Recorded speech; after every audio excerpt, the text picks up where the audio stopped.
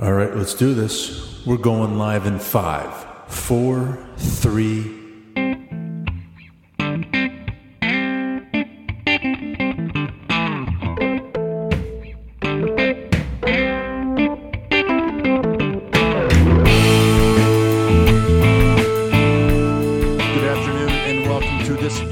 Edition of Intrepid Radio. I am your host, Todd Schnick. I'm joined by a three-peat guest. I can't believe he's been on the show 3 times now. Welcome back, Chris Brogan. How are you, my friend? I'm still stuck on three-peat. Holy cow, really? Yeah. Wow. Well, stop publishing books, and you know if you can stop being on the show. I guess. Man, that's great. I'm so thrilled. I'm always thrilled to be here in Intrepid. Yeah, well, it's good to have you. You are the CEO and publisher of Owner Media Group. How's that affair going? You know, the magazine is still kind of in its growth phase, and I don't know. You know, I didn't know how to launch a digital magazine. I thought it was just going to be like build it and the money will come like everyone does.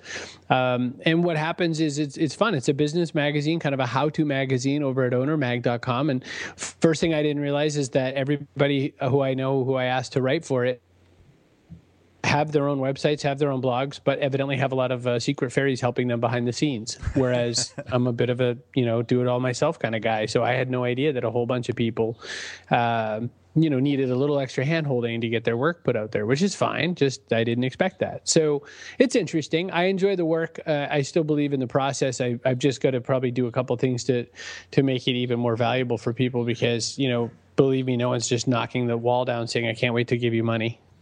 Yeah. Oh, boy. We get that, don't we?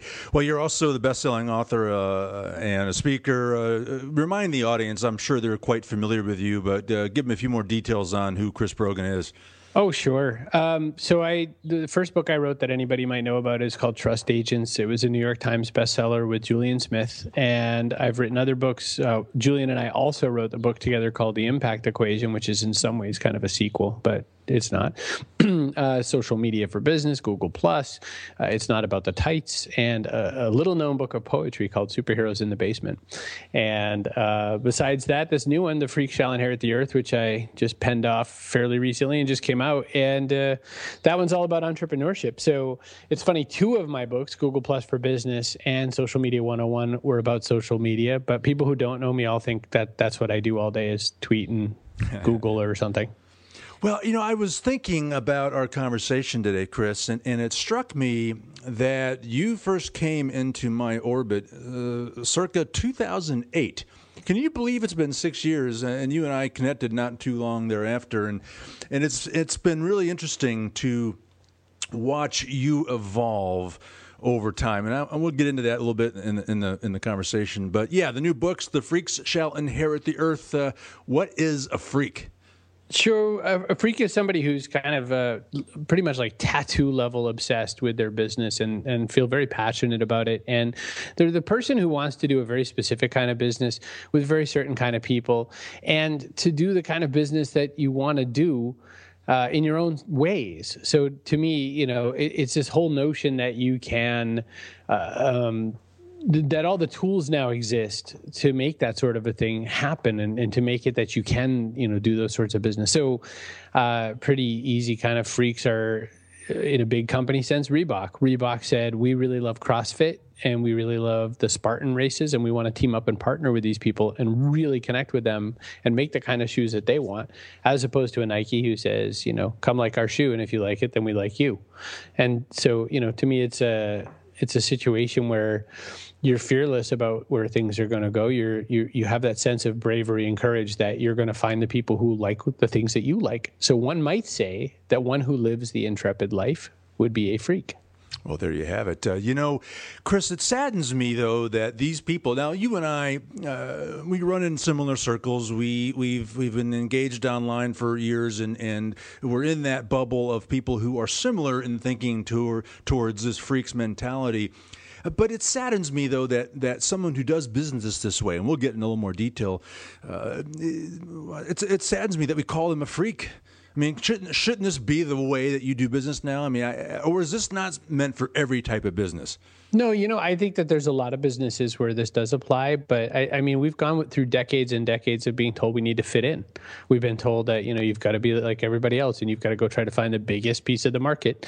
And the other thing that people do the other way is they're like, you have to, somehow declare a niche and really work in that small group. And this is neither of those things. I think Walmart could be a freaks level business. Sam Walton, when he launched Walmart, had a really freaks idea because he was working at Ben Franklin's stores. He managed a Ben Franklin store, and he bought a whole bunch of women's nylons from some truck guy who had like tons of them and didn't know what to do with them all. And he used them as kind of bait to get people into the store to sell other stuff. And he did great merchandising work. And he did so well that Ben Franklin stores wrote him a letter saying, you've got to stop because none of our stores work like that. And you're kind of a jerk and you're making too much money and the other managers are getting mad and you stink.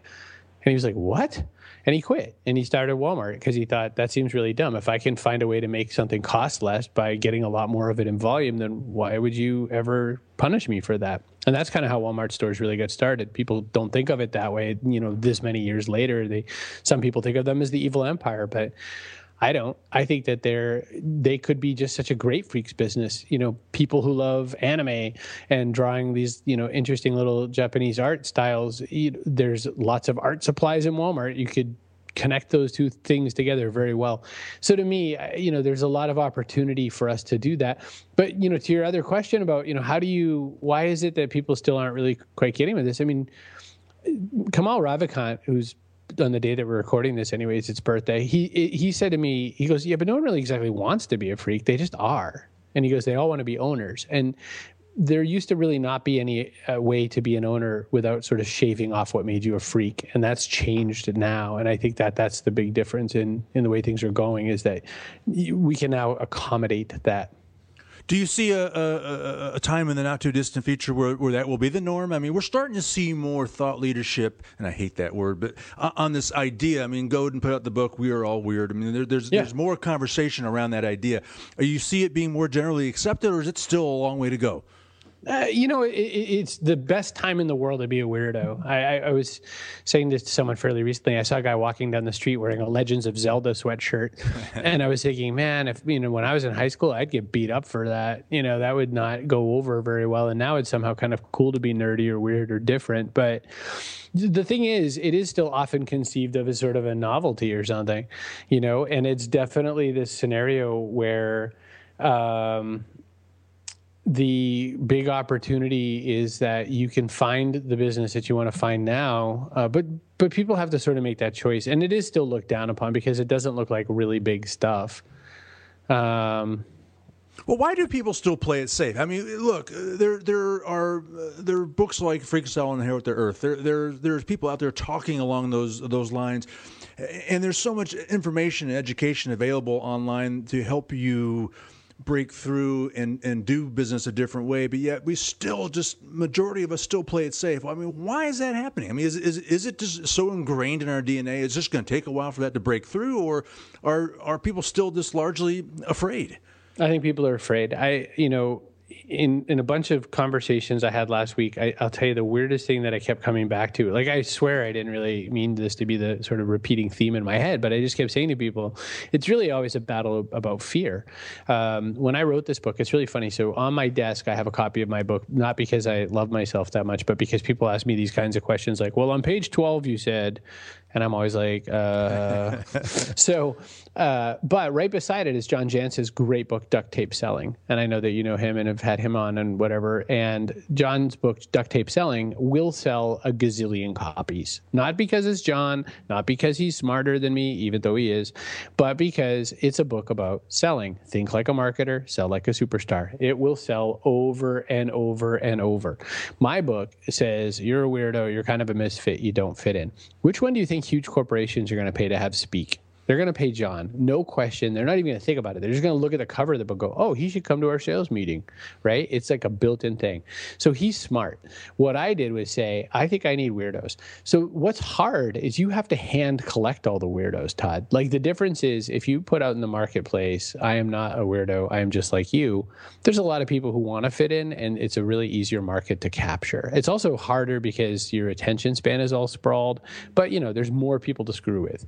So I I would say that the trick of this also is that it's very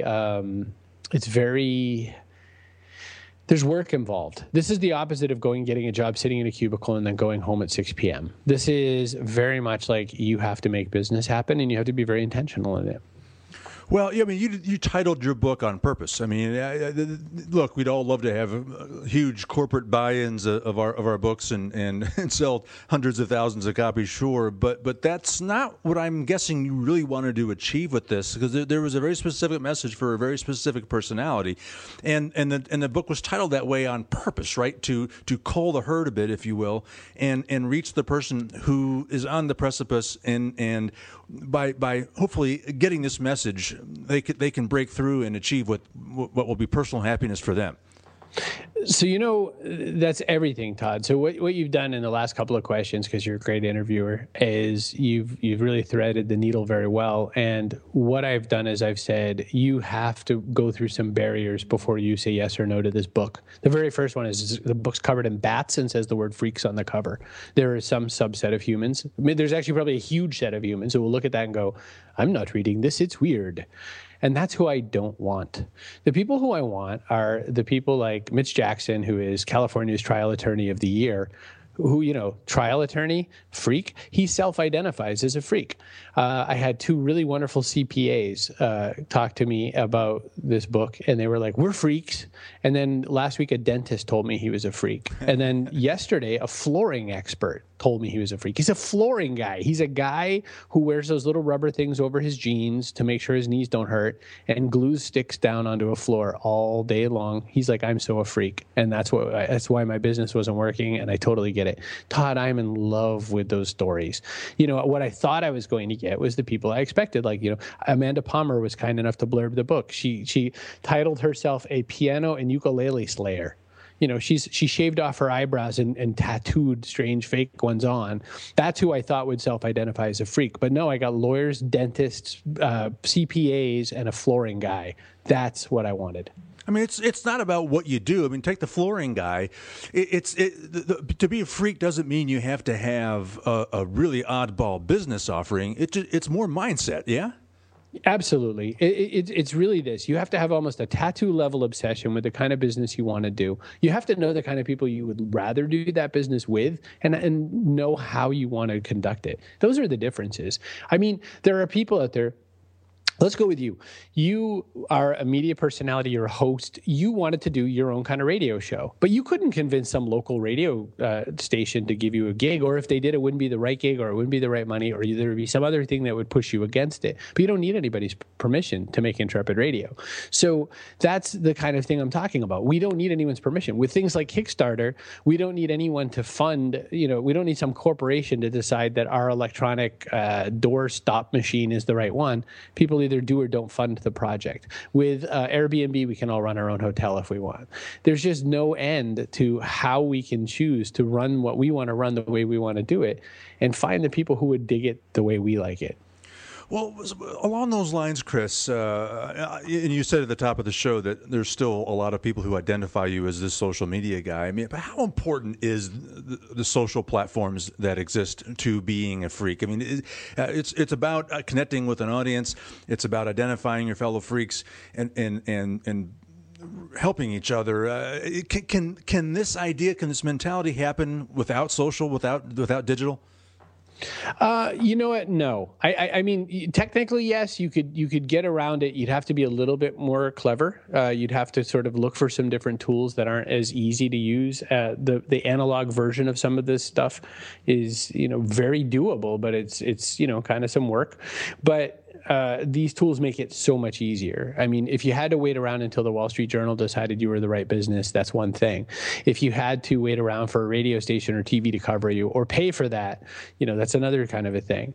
But, with a decent website, with some sense of way to reach and connect with people, I mean, there's just tools now that allow you to make business happen. There's tools that allow you to make media happen that lets people understand your business that just didn't exist. You don't have to be a Twitter person. You don't have to do anything. But these tools are like our own free private bat signal that allow us to find the people that we want to do business with. Private bat signal. I've seen you write, Chris, that part of the freak's mindset is this idea about belonging and serving your fellow freaks and raising each other up. Talk about that a bit and why that's so powerful and so important in this. And you always talk about the Manchu, too. Talk about what that means. Sure. So I say business is about belonging because the kinds of people who are succeeding in this, what I perceive to be somewhat new economy, this is what I call personal business economy, is this whole group of people who are serving a specific community. So I'll give you an example. Nike makes shoes. Lots of people do or don't like Nike, and they market in such a way that it's just like, buy my shoes, you'll like them. Reebok, on the other hand, says, hey, we really like you nice people who do CrossFit. How do we make our shoes better so that you'd want to wear our shoes? And they partnered with CrossFit, and they spent money with CrossFit, and they fund the games and all that. They did the same thing with the Spartan races, and they started asking Spartan obstacle course race people, hey, how do we make shoes that are going to help you out there on the court, on the course, and whatever. So they launched the All-Terrain series, and I have a pair of them sitting to my left because I'll be doing a Spartan race in the fall, and I'm fascinated by this concept that this very big company, so it's not big versus small business. A small business could do exactly what I just said, but I would say that it's a circumstance where you try to find the place where you belong and the people who you value, and then you connect with them in such a way that you can do the business that you want to do. And it starts there. And there's lots of other ways to start showing what belonging means, but that's probably the first and easiest way. Well, and I'm sure you've heard this before, and excuse the where I'm coming from in this, but it illustrates a point. That there are people who will say, well, Chris Brogan, why is he all that? Why does he get speaking gigs? Why does he get these book deals? And I've read his stuff, and it's good stuff, but it's there's a lot of people who write good stuff. What is it? Why is he so great? And when that question's posed to me, I say, well, just pay attention to the guy. Just watch how he behaves and how he interacts. And it's this notion of raising other people up. I mean, you've always been enormously generous at helping promote this show when you've been a guest on it. I mean, it's that kind of activity that really sets you apart and is the key to success, certainly in the social platforms. I mean, that's been the key to your success, is it not? 3.5 minutes ago, while you and I were talking, I typed to, let me just answer this thing one really quickly. 3.5 minutes ago, I typed to 280,139 people. Know who's an amazing interviewer? Todd Schnick. What a great personality and speaker. You don't even know. Amazing questions. So yes, that's what I do. I make sure that people follow and connect with the people that I think are interesting and worth it. And I do this all the time. There's never any business reason. I don't see a change in my PayPal balance. So I clearly don't make money by telling people that they're awesome. What I do is I point out really awesome people. And when it goes around a bunch of times, two things happen, Todd. One of them is absolutely of business value to me, and the other one is just a good thing. The first thing is that when I say all the time that people are awesome, this horrendous emotional change happens where people want this. I want Chris to say I'm awesome. And then they just start doing even better and more interesting things kind of in front of me in some way, which benefits everybody in their community. And I just like, wow, this is great. The other thing that happens, see, that was the greedy one. And then the second one that happens is that people who are awesome take note of these kinds of other people, make connections, make neat things happen, and then business starts happening all around you. This is something I wrote about in Trust Agents in 2009 with Julian Smith. I wrote, be at the elbow of every deal. If you are the kind of person who has helped make business come back and forth across somebody's desk a bunch of times and you don't ask for a single thing, you don't think that those people aren't looking out for you in some way? Oh my golly. It's amazing the weird opportunities I have. There's a guy right now who works for an NFL football team. He's their sports medicine guy. Called me for a little bit of advice yesterday. This is advice that I would charge people for, but I didn't charge him because he's in the Manchu. We'll talk about that in a minute. And the process being is that this is also the kind of guy who has access to people that will be great guests for my show, which will turn into other business, which will turn into more opportunity. So it's kind of like Johnny Appleseed, Todd. I'm throwing seeds in all directions all the time, and I just eat when the time comes to eat. That's all. Yeah. Explain the manchu. Okay. Right. So the word manchu is an Okinawan word. It means one family, and it means very specifically the family you choose, not your blood relatives. And that's really important because, we all have people in our family that we wouldn't mind strangling just a tiny bit. But the manchu is the people you really hope succeed. You would be considered in my manchu, Todd, because I like you. I want your work. I think you're a great guy. There's lots of people like that. Chris Guillebeau, Anthony Iannarino, Julian Smith. I mean, if I just sort of look at the wall of tweets in front of me on Hootsuite, that's my manchu to some level. And of course, there's other people who aren't necessarily Twitter people. It's not a digital thing. That's the people that you work with. Some of them could be your clients, but most of them are your allies. They're people that you hope win. In thinking of your own community like that, and thinking of the people that you have the opportunity and the pleasure to serve like that, it's very different than when you think of your, quote, customer. A customer is a transactional kind of a thing. And I do have some customers. Believe me, I have people who pay me money who never talk to me except like a two-word, thank you kind of a thing, or to complain when something didn't get done right. I have lots of customers. Every business does. But, if you're lucky. But the people I serve and the people I try to, grow my business around are these other people, this manchu. And through that, the right kind of business lands in my lap. Part of the other thing I say in the Freaks book is I say, make the manchu the media. And I spend all my days talking to and about the kinds of people that I serve because it lets you see yourself in the environment around the business that I've built. And so that's the real goal. The real goal is to make sure that you know that you're loved in a certain way and that these are the right kind of people around you and that, these things all line up together at some point. Yeah. Well, thank you for explaining that a little bit further. I thought I had a grasp on it, and I better understand that now, so thanks for that. I mentioned at the top of the show that you and I have been connected now for 5-6 years, and it's been fun to watch you evolve and your business evolve and your message evolve. And maybe your message hasn't necessarily evolved, but the platform by which you're doing it. Talk about how that's part of this Freaks mindset, that you can't be afraid to evolve and try new things and continue to strive to get to a place where you're thriving and you're content and you're happy and you're serving and all that. I mean, that's kind of been that's a part of this thing, right? You can't be afraid to evolve and change. No, I mean, a lot of what the book deals with is fear. We talked about that a little bit earlier. But as part of that, I mean, really, the only way you can fail in life is all about this situation where you calcify. Do you know what I mean? There's this whole deal where you start thinking, that you've gotten somewhere and then you just stop. You're doomed. That's when it all goes wrong. And so with my business, I mean, a lot of my message hasn't changed. Sometimes I have to shake the words up a little bit because people didn't get it the first 70 times I said it. So I just come back and I say the sentence a different way, or I use different imagery and people go, oh, yes, you've really learned some things in the last 7 years. And I'm like, no, I've been saying it the same way. You just didn't hear it. It's my fault. Communication is always a two-way street. It's not just what you say. It's that the person gets it.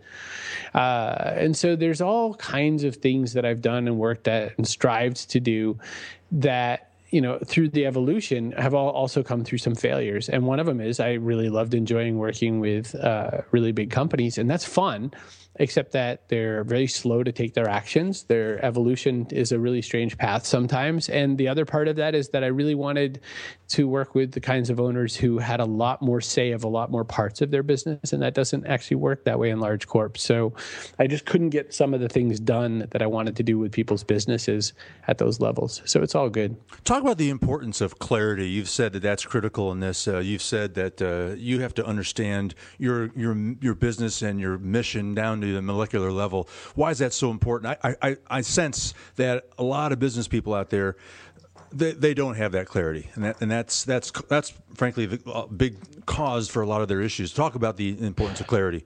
It's the strangest thing.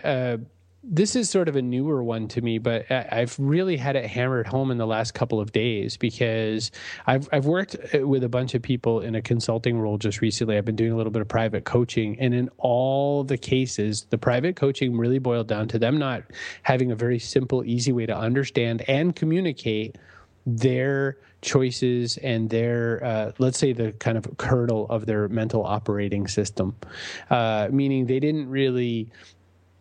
if I said, hey, what do you bring to this picnic? They go, well, and then a long pause happens. In big companies, the problem is that, marketers seem to put the message out all the time. I mean, you could go to any kind of company and see, what they say their message is. UPS.com, we love logistics. When I went to my local UPS store and I'd asked the guy what he was doing, never once in a million years did that man say to me, I love logistics. Worse, you know what he would say to me as well? UPS store, he'd be like, UPS store and UPS are two different things. And I'd be like, you're losing me. Because it's all the same thing to me. It's just like that logo. And he's like, well, but we're made up of different things. And, UPS stores also incorporate mailboxes. And then you fall asleep. You're just like, I don't even get it.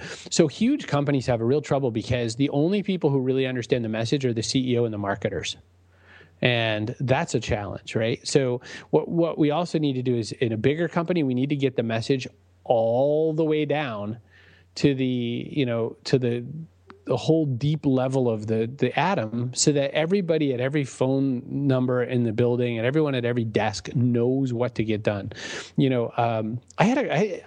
is going to stun you. I had a very positive experience with Comcast the other day. No. See, I told you, Todd. Everyone complains about them all the time, and I think they just won back their spot on kind of one of the most reviled businesses in the U.S. level or something like that. But listen, I called Comcast Business. I had a problem. The guy was like, "Oh yeah, I don't know, doesn't make any sense to me. I'll send a guy out there. We're doing only 2-hour commitment kind of things right now. Is Monday between 9 and 11 good?" And I was like, "Yeah, okay." And the guy came out right at 9 something. The guy couldn't exactly find the problem.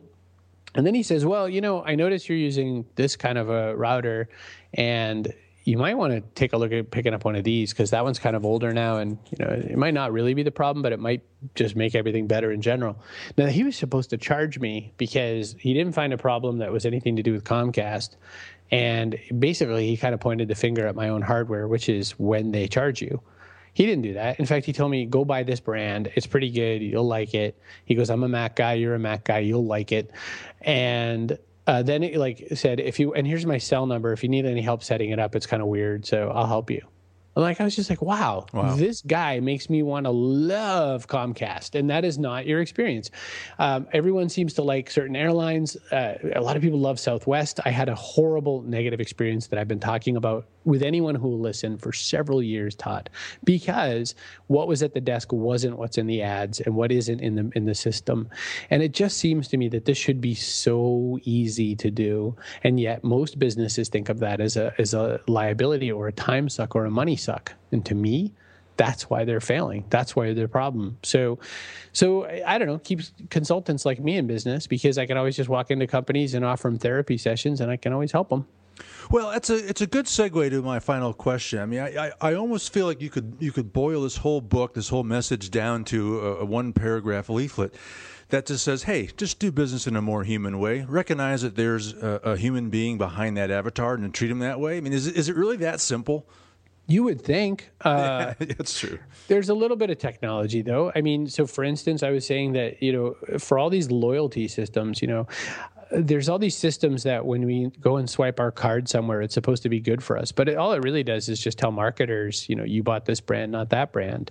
But wouldn't it be great if, when we went to a hotel to check in, I don't know, the Marriott's or something, if every time I checked into a Marriott, they knew by the time they got my Marriott rewards number, they're like, oh, I know Chris. Chris he doesn't care about the view.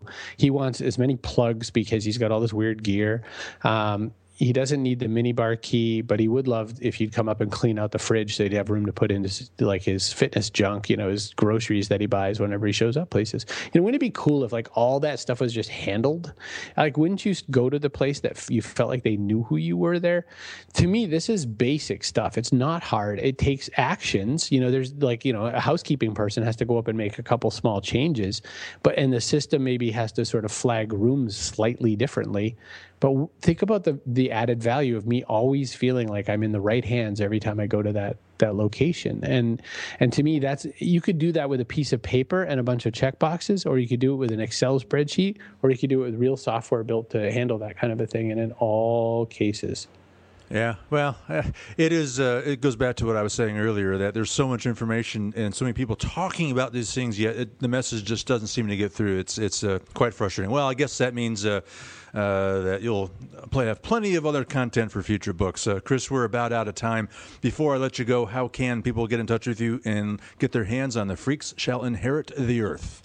Here's what I want more than anything. So just go to callingallfreaks.com, which just redirects to the page at chrisbrogan.com. That'll help you the best with all that stuff. But also in the upper right corner, there's a little newsletter thingy. Sign up and get my newsletter, because if you enjoyed our talk and you're the kind of person who likes Todd, then you might like me. Just take a look at the newsletter. And if you hate it, there's an unsubscribe button. It's absolutely free to push it at the very bottom. That's how.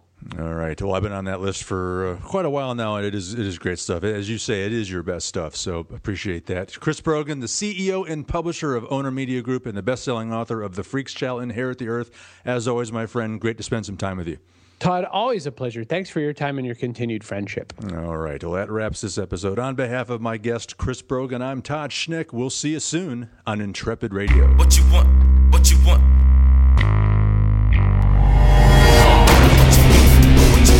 You've been listening to Intrepid Radio, hosted by me, Todd Schnick. You can find the show at intrepidradioshow.com. If you enjoyed the broadcast, kindly leave a rating and review on iTunes. Until next time, stay bold, and I'll see you soon on the Intrepid Radio Show.